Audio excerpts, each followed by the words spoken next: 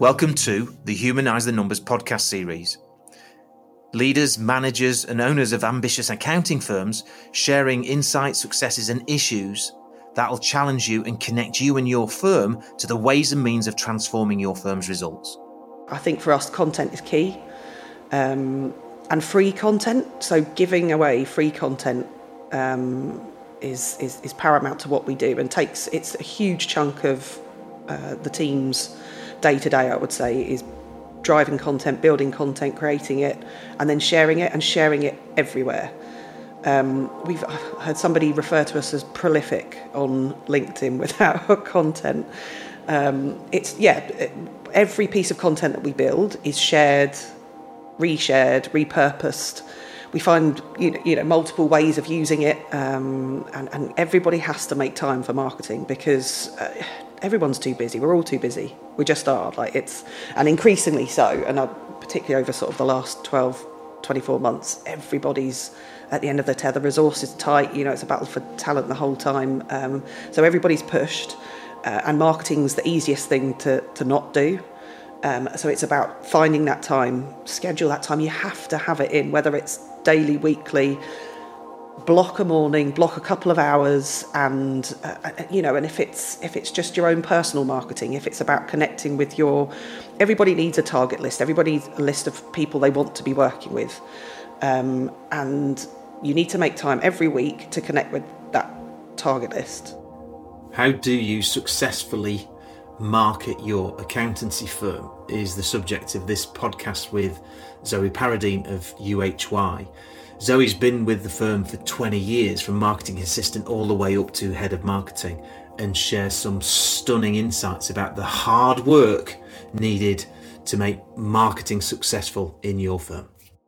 Hi, I'm Zoe Paradine. I've been working at UHY for more than 20 years now. Unbelievably, have managed to keep me happy. So I've been there, a long time. I started my journey with UHY as a marketing assistant, fresh out of uni. Wow. And I am now the partner in charge of marketing and business development for the UHY UK group, national group.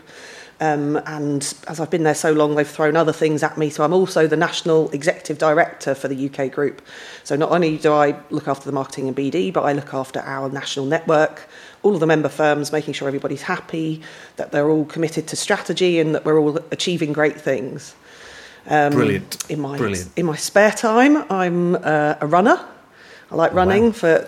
It keeps me sane. I'm also married with two lovely kids, lovely husband too, obviously. Two lovely kids. Good.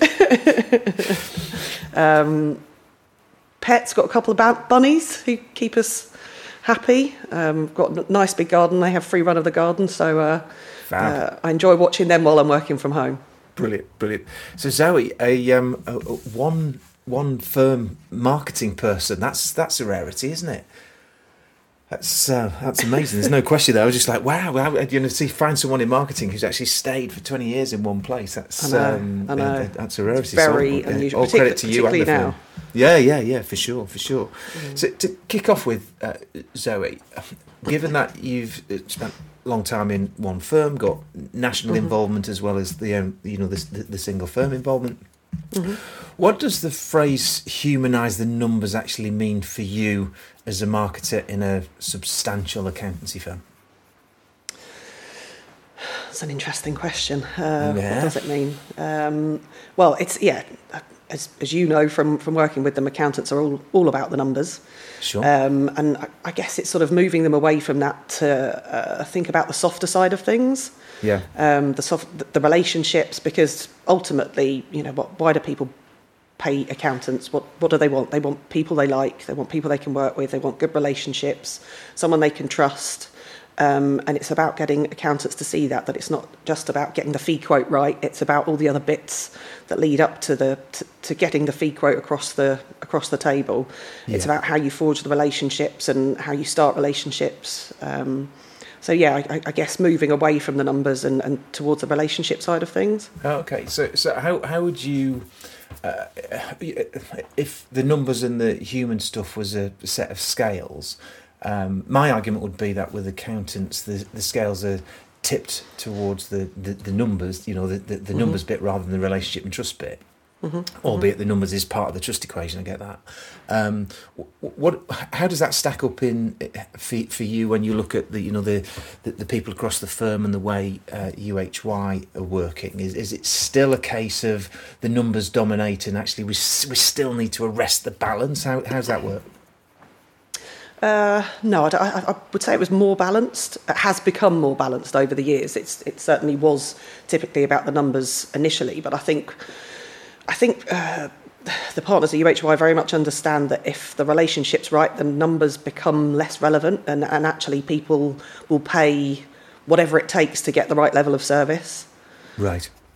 To get, if they've got a relationship with their accountant that they really, really value, that we are, I hate to use the cliche, but trusted advisors, the person they come to for everything, the numbers pale into insignificance, really.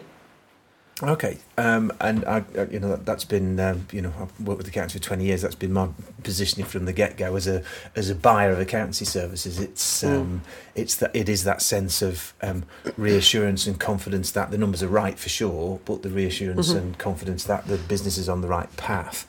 And it's like, well, who do we turn to as a business owner? Or a leader of a business? Well, I think the accountancy profession plays a significant role in that. So if we turn the question slightly away, what about when we're looking internally? Because I always think marketing's got almost two focuses. There's the external marketing of the firm, lead generation for the firm to find new prospects. And then there's the internal marketing around, whatever it is that means. I'm curious as to how you view that blend and balance of marketing between internal and external. What do you mean by internal marketing? That there's a message to get to the people within the firm. We're not talking to clients and prospects. We're talking to our team, and you've got multiple offices, many team members. There's an internal marketing piece there. How do you see that blend and balance of the responsibility of marketing across those two channels, if you will, inside to our team, external to our customers and clients, clients and prospects? Sorry. There's an element of external marketing that the marketing team can do without having the buy-in of everybody else. Yes. But it's nowhere near as effective without that internal marketing piece. 100%. You want people on board. You want everybody singing from the same song sheet. Not everybody, actually. I remember starting my journey in marketing thinking that I had to get everybody on board with all of our ideas, all of our campaigns, and it's never going to work. You're always going to have naysayers. You're always going to have the people who don't believe, who don't get it, don't want to buy in. And I learned fairly quickly to just lead with the people that do get it, the people that do buy in, using them to sort of champion the cause and create some success. And as soon as you get that internal success, it starts to breed and everybody wants a piece of the action, and it trickles out. Right. And there will always be a few who just won't come on board, but you work with the ones that do and achieve what you can with those guys. Yeah. It's that. Why push through a locked door when you can push through a unlocked open door to Exactly. garner support? Yeah, brilliant. So let's turn our attention to how do you define success in marketing for you and your team, Zoe? Wow, big question.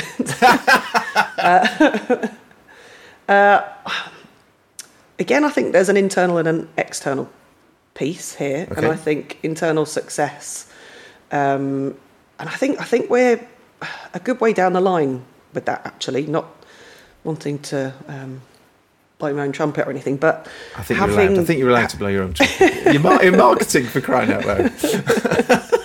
But having people on board, having internal appreciation, that marketing and business development is firmly on the agenda at UHY. It's on the agenda at all senior meetings, all national meetings, board meetings.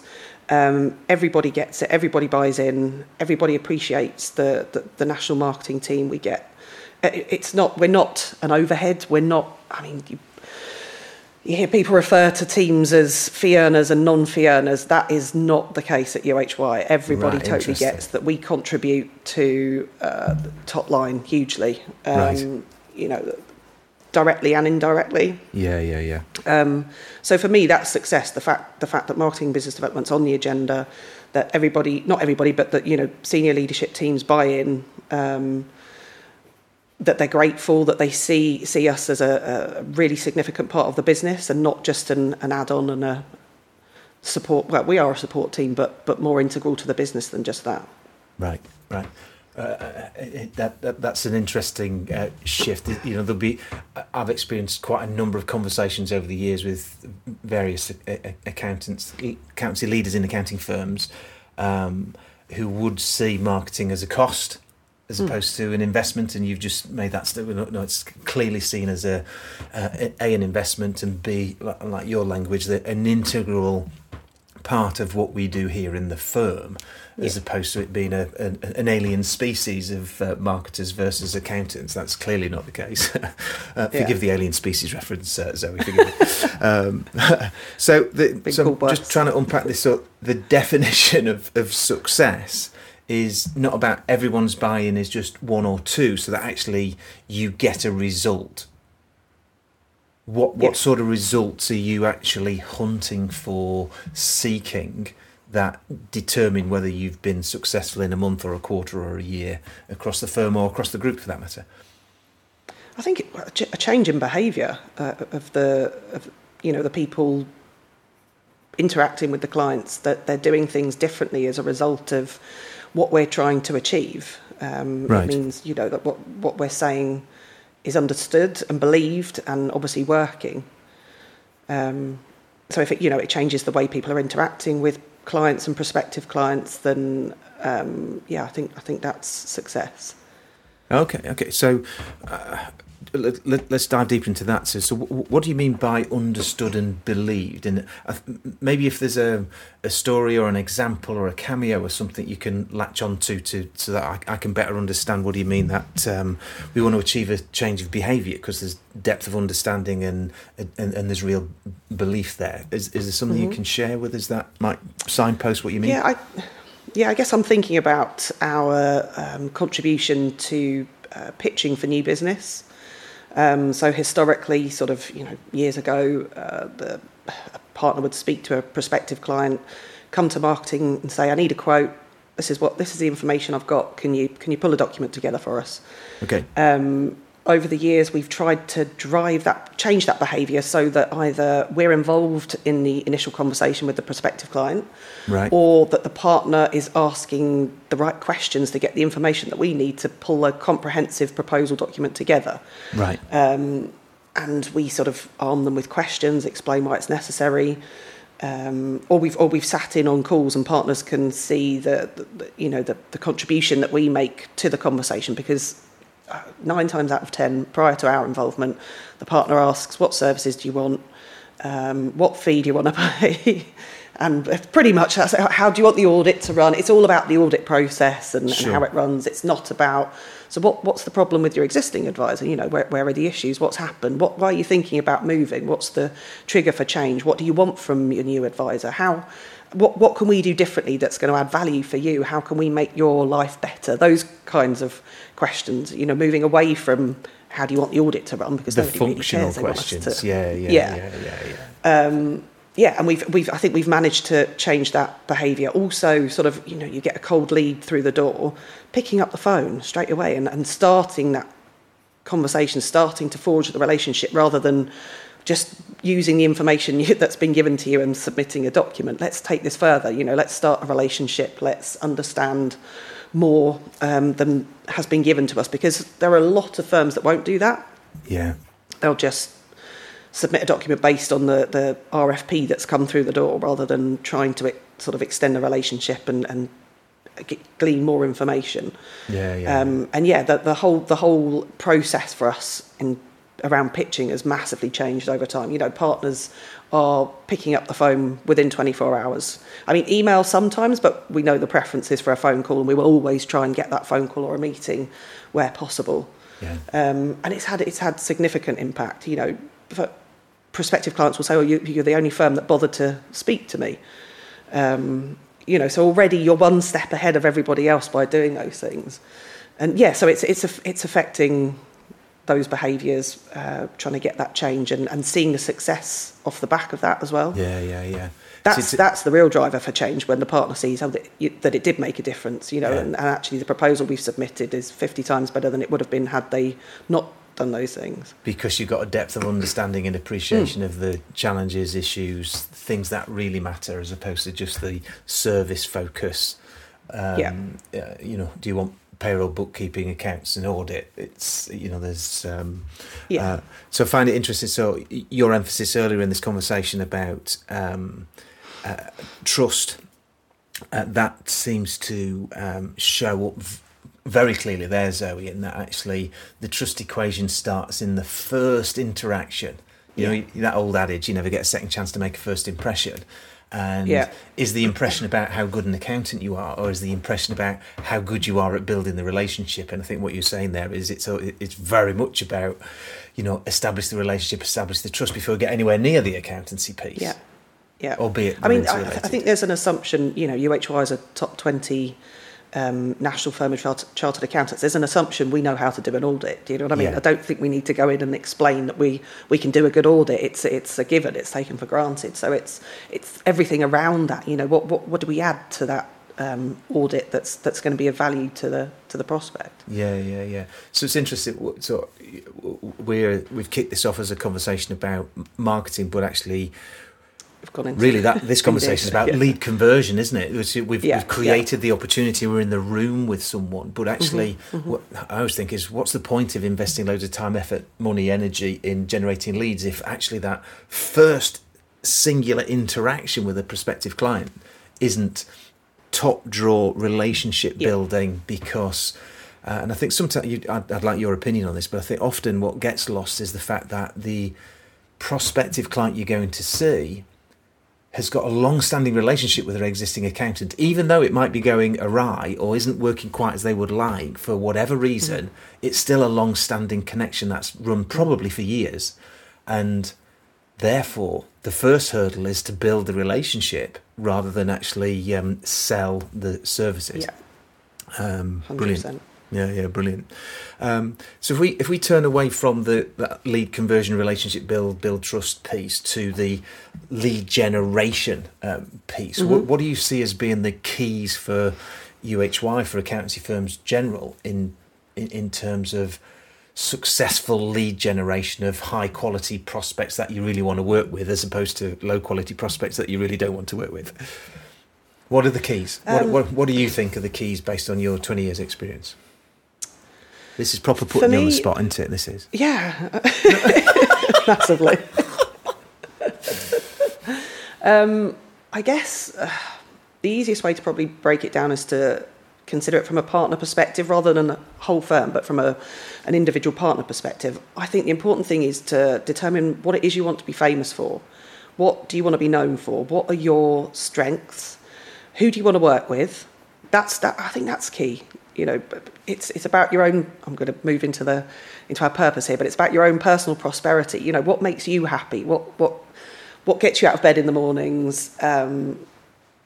Really working that out first. So, you're working with a few academy schools. Are you enjoying working with academy schools? Is that something that really, floats your boat? Yeah, juices it gets you going, yeah. And if so, how do we extend that? How do we get more of that? If it's something you're passionate about, somewhere where you think you can add value, and you've got perhaps a bit of standout because there's something that you can do differently that others can't. I think that's for me the route you need to go down personally, is work out where you want to be, what you want to be famous for, where you think you have strength, where you can add value, and build everything around that. That there will always be, everyone will always have a broad portfolio of clients. You'll always have your standard SME businesses that you're working with, and your private clients and whatever. But it doesn't hurt to build this focus. Yeah. Okay. Well, let's just pick up on one or two things there. So, what do you want to be famous for?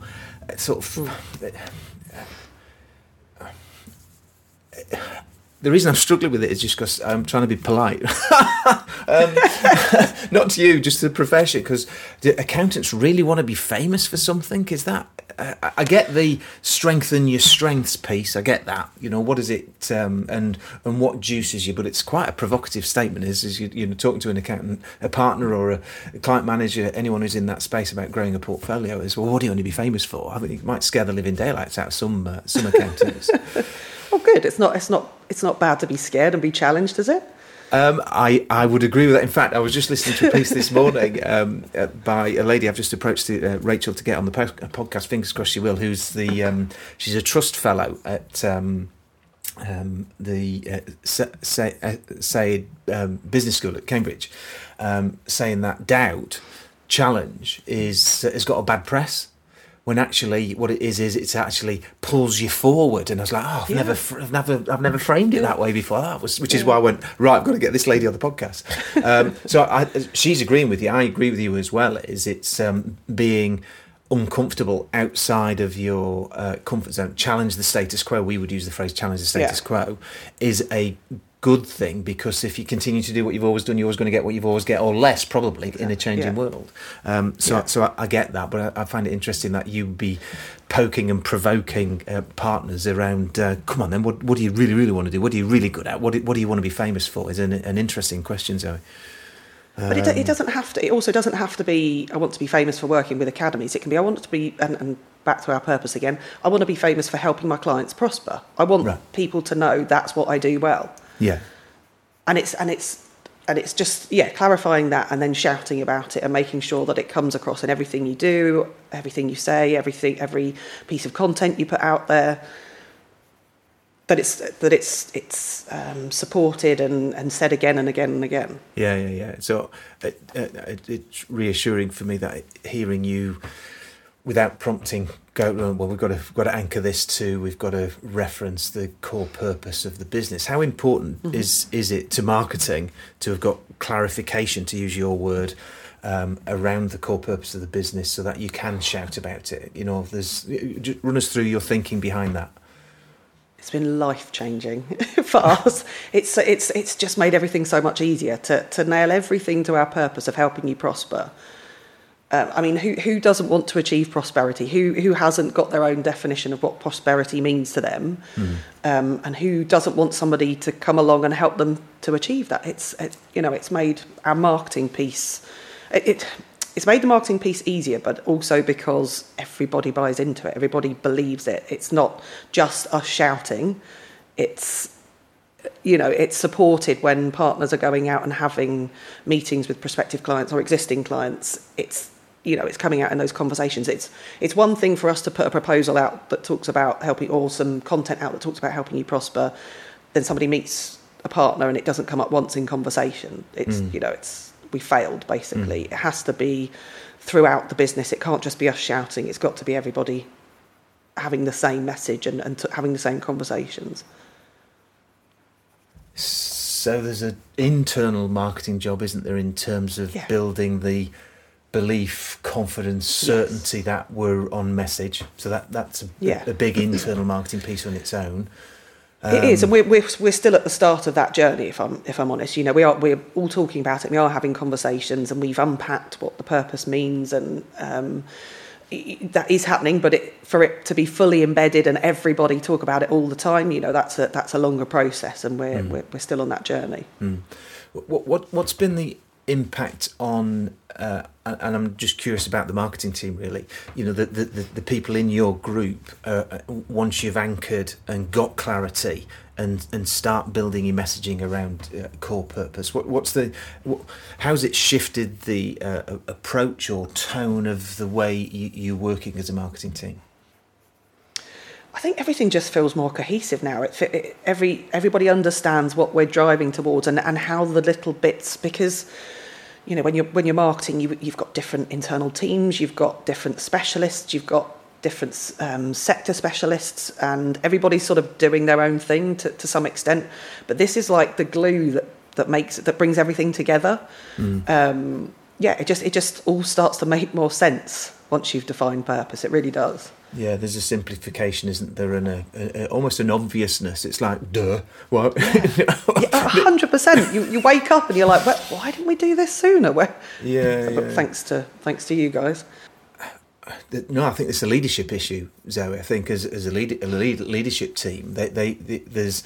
It's interesting. I was in a meeting yesterday, and I was talking to this firm about building out their core purpose, and I had a vociferous owner telling us that this was all complete BS, marketing tagline. It's just, no one believes in it. No one believes in it. My response was, well, no, they won't until you believe in it internally. No one externally is going to believe in it. So I'm picking up on your word, using the word belief. And what was just glorious was the marketing person in the firm just went for him. And we're known to do that. In a respectful way, because she's speaking to one of the owners, and just went, look, this is, and just ran through a whole series of no, you need to understand. And then the managing partner stepped in and went, that she was brilliant, and the managing partner stepped in and went, I think you believe in our core purpose anyway. I understand that you see it in other businesses where it doesn't really mean something, but you do believe in what we stand for. Like you clearly believe in helping you prosper. And he sort of came round a little bit because he's like, well, yeah. And I said, well, give us an example where you have. And then they ran through, I won't share their core purpose because it might signpost to the firm, and that would be unfair of me. But it was a really powerful example of your earlier comment about go with the people who are up for it first and build momentum and credibility and belief, and what will happen is others in time will follow. I think there is a tendency in accountancy firms for certainly at partner level as well, we've got to get everyone's complete buy-in before we do anything, as opposed to no, you don't. No, let's get a cohort, a quorum of people who are up for it and run with it. And it's interesting to see how that plays out, and clearly working for you guys. And I love that phrase, that purpose is the glue that just brings it all together and brings a clarity and a simplicity, which is brilliant. So, Zoe, 20 years in marketing, 20 years in the same firm, what do you see as being, in more recent times, really, the key changes that you as a firm, you as a head of marketing, have had to latch onto to make marketing, make lead generation across your firm work better? What are the key changes? I think one of the most obvious changes has been the move to digital. Right. When I started out in marketing, if you wanted to build profile, get your name out, you had to pay a lot of money to do that. You had to pay tens of thousands to be in, headline publications. It was hard to achieve things without spend, basically. And digital just completely turned that on its head. You can build profile on next to nothing. And we've massively latched onto that. I think for us, content is key.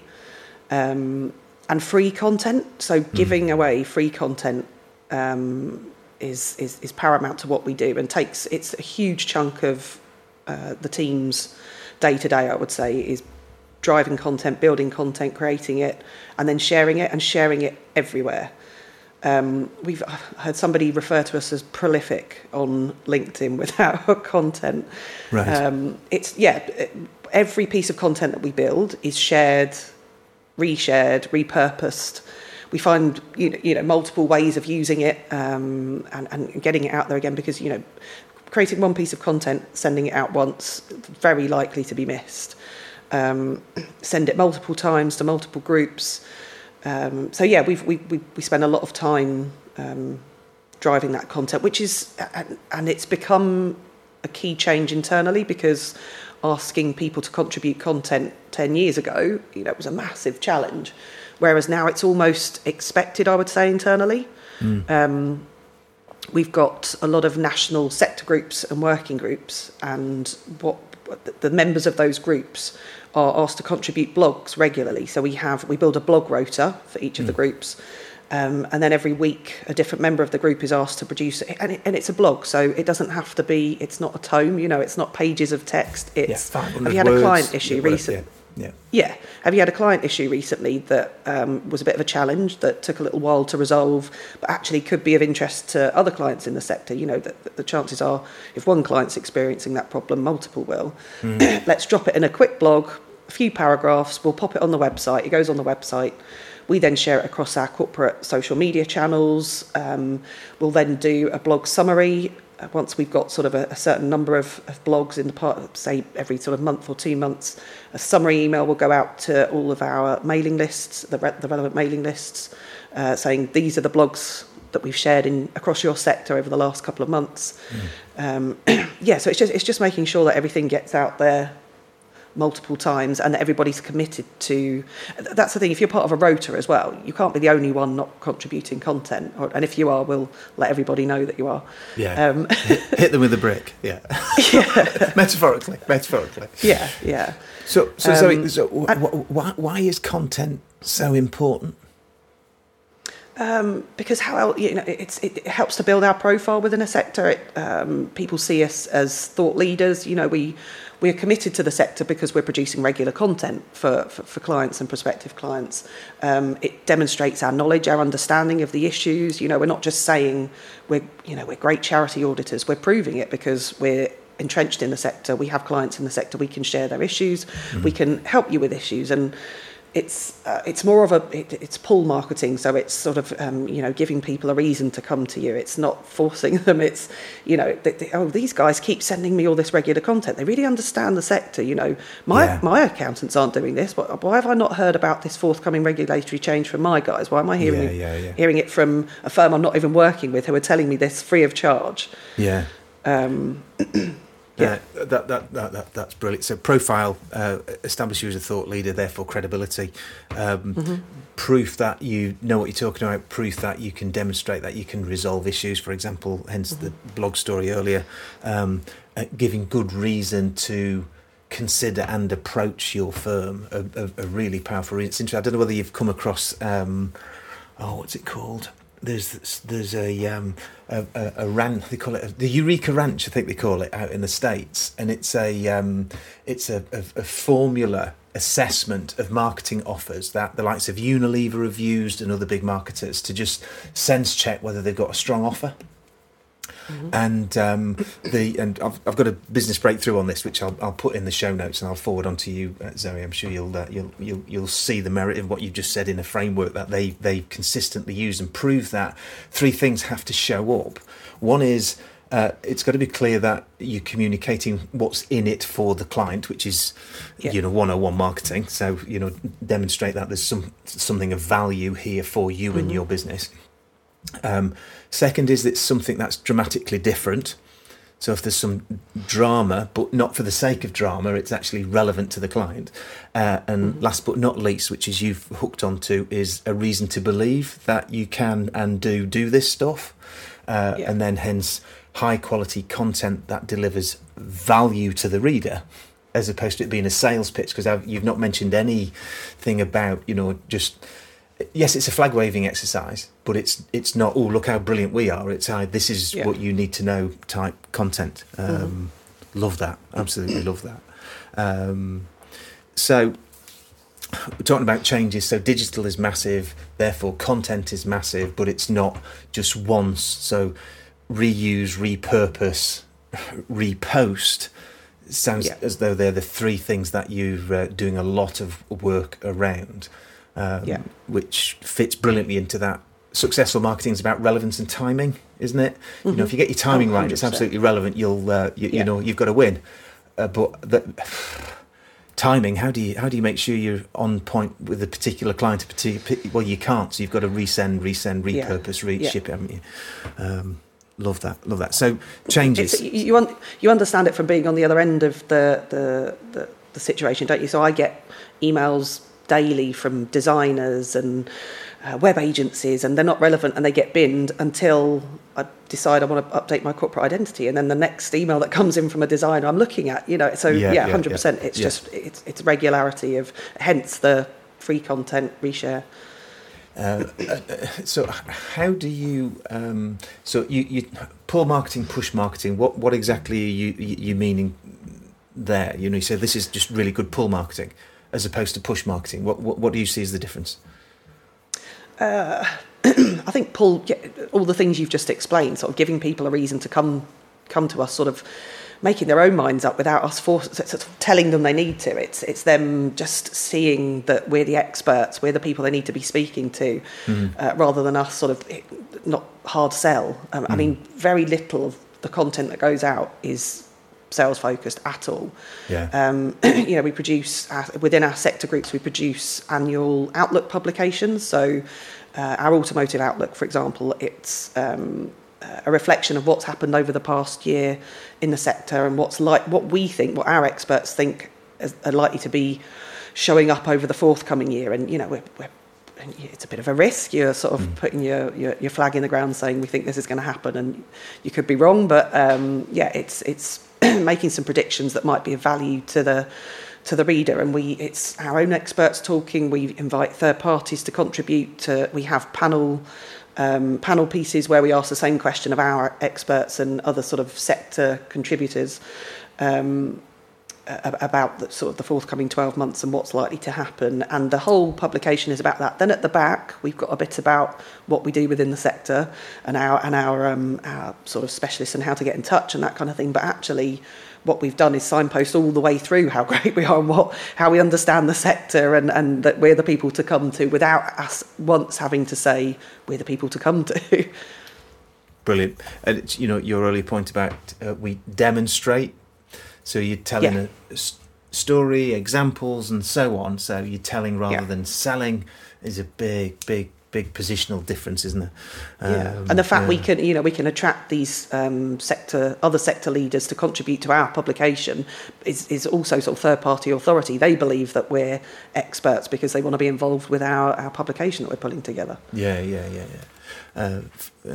Absolutely stunning. So there's a hidden challenge in all of this, though, which is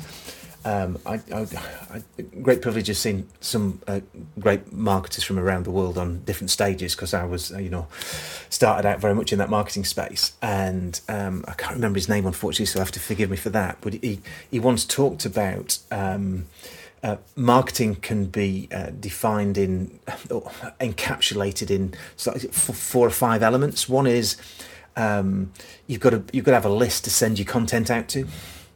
So therefore you've got to build a list. So there's the list building. There's getting absolute clarity on what your offer is, and therefore the words you use. And our conversation earlier about purpose is key to that. So list, offer, words. 1, 2, 3. Fourth is the drama piece. It's got to look good. It's got to be appealing to the eye as well as to the ear. So well designed. And last but not least, it's got to be delivered regularly, consistent. It's got to be campaigned, basically. So lots of marketers, Zoe, in my experience, want to go to the pretty stuff. They don't want to go to the grunt work stuff, and the grunt work is build the list, build the content, build the list, build the content. And it sounds as though you're doing, this conversation so far has been around content, and it is hard work, sort of, but it's about just carving out time bit every week and building it out. What about building the list? How do you build the list? That's just a $64 million question, isn't it, in terms of high quality list that your firm, your service, your sector specialism or whatever is relevant to, is the grunt work of marketing. It is the key. It's a challenge. It always has been a challenge, and I think always will be a challenge. We've tended to... We don't buy lists. We just never have done. We always create our own list and it's a manual process, and it's a long process, and it takes hard work. It just does. And there's an element of just having, prospects and knowing who's. I'm thinking from a sector perspective now. So there's an element of the experts knowing who they want to speak to, and those people are on the list. Then there's another element of using sort of databases and just local research, looking at who do you want to speak to in your area. It's hard work. It is. I mean, people may buy lists and may have success with that. I don't know. We haven't historically. We've bought the odd one or two as a test, and it hasn't delivered. I don't think we've had the return on investment that we'd hoped. So we've always done it manually ourselves and used our internal teams to create those lists. Yeah, that's my experience with bought lists as well. But I speak to people where they do get some success with bought lists, but in the world of GDPR, that's got harder anyway.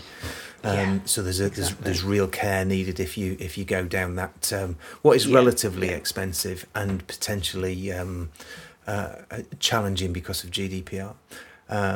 But it's reassuring, Zoe, to hear you say, look, it's takes time, it's hard work, it's a challenge, it always has been, always will be, and therefore it requires that time, effort, energy, investment in it.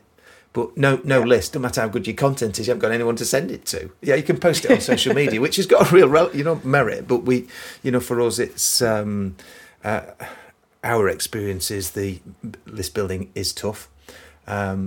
Keeping a list so they don't unsubscribe is also tough. So keeping the unsubscribe rate down, but your approach in terms of deliver valuable content reduces your unsubscribe rate. Unsubscribe. Get my teeth back in. Unsubscribe rate.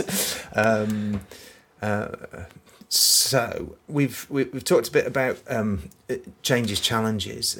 Digital has transformed. Therefore, I just want to check in. How important do you think the firm's and the National Group's website actually is?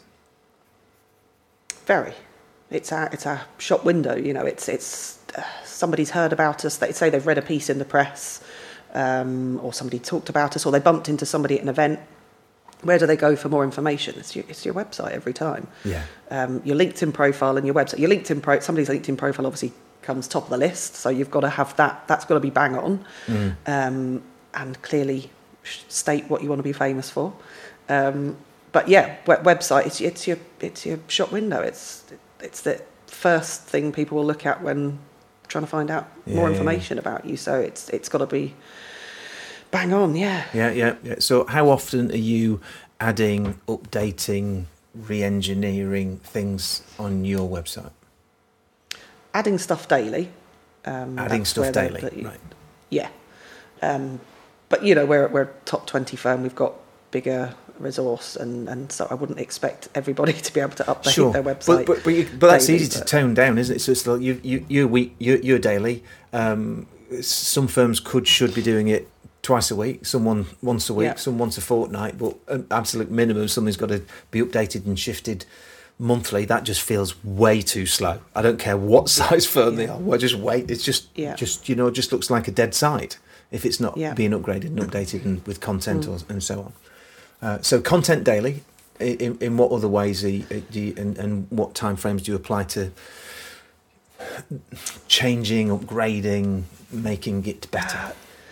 We don't have set timeframes. It's not like annually go out and review and change. It's more sort of a general feel that the digital world is changing so quickly, and a website that you built 3 years ago is probably already out of date and needing refreshing. And it's about keeping up with the competition as well, and people's expectations. User experience is high on the list of things that drive change, and people's expectations in terms of what they want from a website and the experience they want when they get there, and what they're happy to how much time they're happy to spend on the site, and how they want to access the site and navigate the site. I think, people have high needs or high expectations of sort of instant gratification these days. They want to be able to find your website quickly, it loads quickly, they find the information they want in 2, maximum 3 clicks. So it's making sure we're keeping on top of that. And looking at the Google Analytics, looking at what's happening behind the scenes, and the shift. Are people accessing on mobiles, or are they accessing on their desktops? Because that affects where you focus your efforts. If the majority of people are accessing your website on mobile, then it needs to be responsive. It needs to look good when people are accessing it on mobile, and the functionality needs to be there. Yeah. Well, we've just gone through a redesign of our website, and we've gone, right, it's mobile first, desktop second. Mobile first, yeah. Whereas the last one we did was desktop first, mobile second. It's just a complete shift. Yeah. So it's and it's been hard. Sally, who drives all of our website changes, is she'll send me something and go, "What do you think?" And I'm working at it I'm looking on my phone. I'm not checking it on the desktop. And they go, "Sally, stop sending me stuff that you haven't checked. It works mobile first." And she said, and it's taken Sally a little bit to get over that hump, even though she knows. It's just that the old habits never die, as the saying goes, or my saying anyway. But that's a brilliant insight, Zoe, because I think sometimes people think it's get the website done, leave it for a few years, crack on.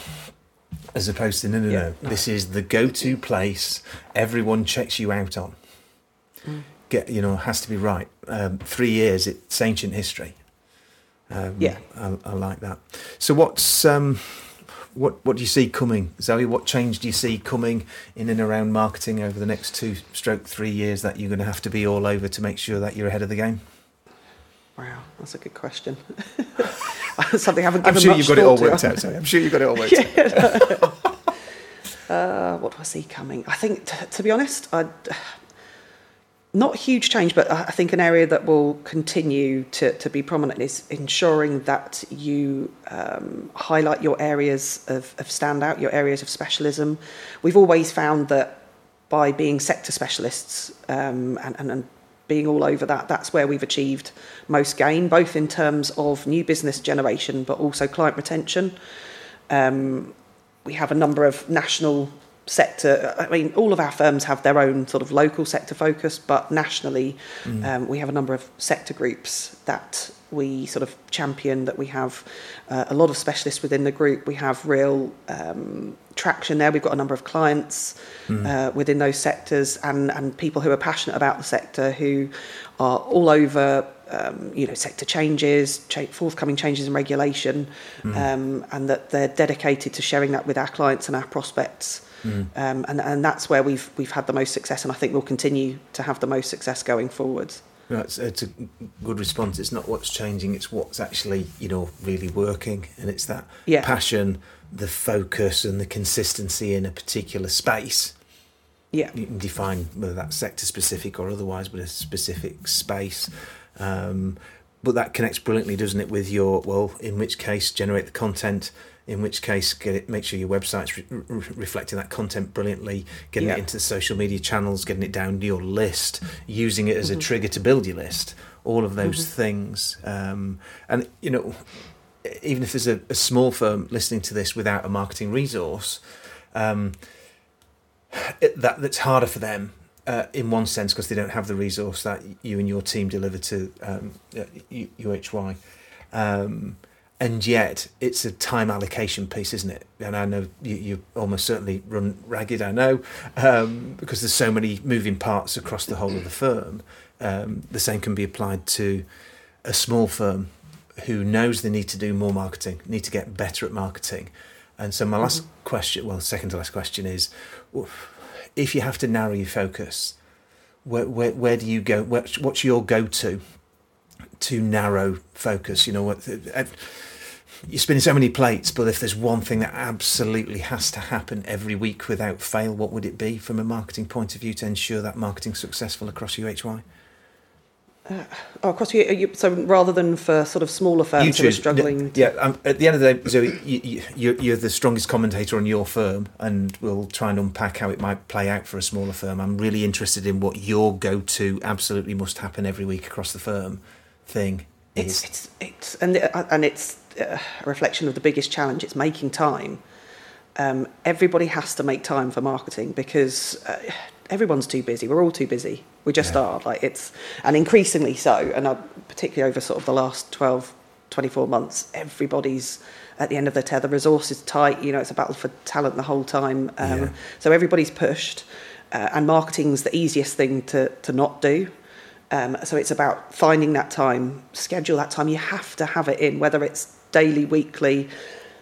Block a morning, block a couple of hours, and and if it's just your own personal marketing, if it's about connecting with everybody needs a target list, everybody needs a list of people they want to be working with, and you need to make time every week to connect with that target list, or build whether a list, it's presumably. seeing Or build a list, Not even a big list. Have 5 people you want to work with, 5 people you want to work with, and they're your hot prospects. And find time every week to send something, like an article you've read that you think might be of interest. Saw this and thought of you. Pop it in an email. Or forward a piece of content that you have created, or make sure you're sending them your budget announcement or whatever it is. But it's making time. That's the be all and end all, I think. And I'd perhaps want to change the language. So we can't make time. There's 24 hours in a day. It just is what it is. But actually, I think what you're saying is you've got to commit to time in your work schedule where you do something every week to either build or nurture your list.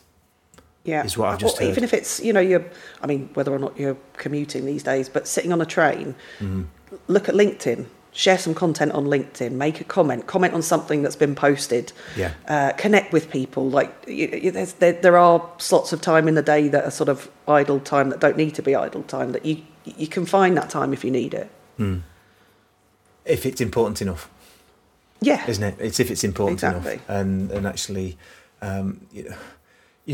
clients, every firm, every year have clients who either sell a business, just stop their business, or join another firm. That's happening all the time. So therefore, lead generation of new clients is part of the life and vibrancy of an accountancy firm. And so marketing, and it's like, well, do you wait till you've got a problem to start marketing, or do you keep marketing every week in a little way? And I think what where this conversation's got to is it's a little bit of time every week to either create content or build and nurture your list, or get stuff out, get your content out to that list. So there's those 3 aspects: is deliver it, create it, build a list, or nurture list. Is a brilliant way to conclude the content of this brilliant conversation. So I'm curious now as to, of everything we've covered off today, what's the standout for you?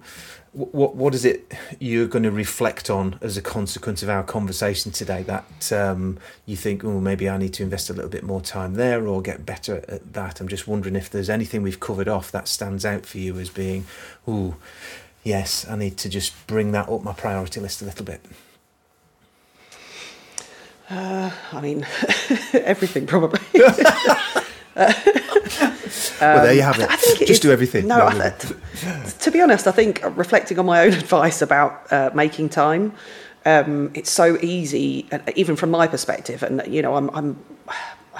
my team, it's a fairly small team for the size of firm that we are, and so we're firefighting a lot of the time. It's easy to get stuck just responding, dealing with the here and now, and much harder to find time to be strategic and step back and look at what we should be doing and look to the future and look at the opportunities and where should we be going, rather than just keep churning. So I think that will be my takeaway. Brilliant. Take my own advice and make time. I would argue it's carve a piece out every week, which is not just the firefighting, isn't it? It's just we have a big thing across all the firms we work with is blocks of time for blocks of work. There's blocks of time for firefighting. There's a bit of time every week without fail that's allocated to build your list, build your content, and get it delivered. And if you can throw strategy into that around our conversation earlier about purpose, then and what more can you do in and around that? If there's just a little bit of extra time each week in that and slightly less on the firefighting, then you're going to stand your firm in good stead, aren't you? Yeah. Marvellous, remarkable, in fact. Zoe, it's been a real pleasure. Thank you very much. I hope you've enjoyed it as much as I have possibly not. I love the way I talk and then you do a really neat summary of what I've just said. It's fantastic. Well, hopefully the listeners also got something of real value out of this. I certainly have. I really appreciate you taking time out to invest in our Humanise the Numbers podcast. Thank you very, very much. Thank you. You'll find more valuable discussions with the leaders of ambitious accounting firms at humanisethenumbers.online. You can also sign up to be notified each time a new podcast is made available. This podcast series, Humanise the Numbers, has been made possible thanks to the support of our sponsors: My Work Papers, Advanced Track, Citago and VFD Pro. Visit humanisethenumbers.online, click the logo of each sponsor, and you'll hear what our podcast interviewees have to say about the sponsor's services.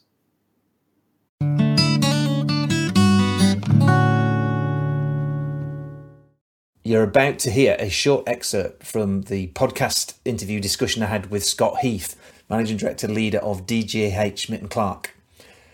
If you like what you hear, and I'm sure you will, please feel free to go to the full podcast at humanisethenumbers.online or your favourite podcast platform. One of my sayings is if we're not growing, we're going backwards. So you can't just say, well, we're going to stay still. The status quo is okay, because gradually you're slowly going backwards. For two reasons, that is if you want to maintain talent and you want to maintain your team, you have no choice but to grow. So in our business, we class ourselves as a people business. We don't talk about being an accountancy business. We talk about being a people first approach. The accountancy market is absolutely huge, and our business is just a very, very small part of that. So competition or market share, we're playing at it. We've only got a very, very small share of it. How you need to approach or win that is you need great people. Without the people, you've just got no chance of doing it. So if you're not growing, you're going backwards. You have to recruit ahead of revenue. So you've got to be brave. You can't think to yourself, I'm going to go and win all this work and then I'm going to bring in the people to do it. You've got to bring the people in first, because you'll never free up the time to go and win that work whilst you're doing the day job.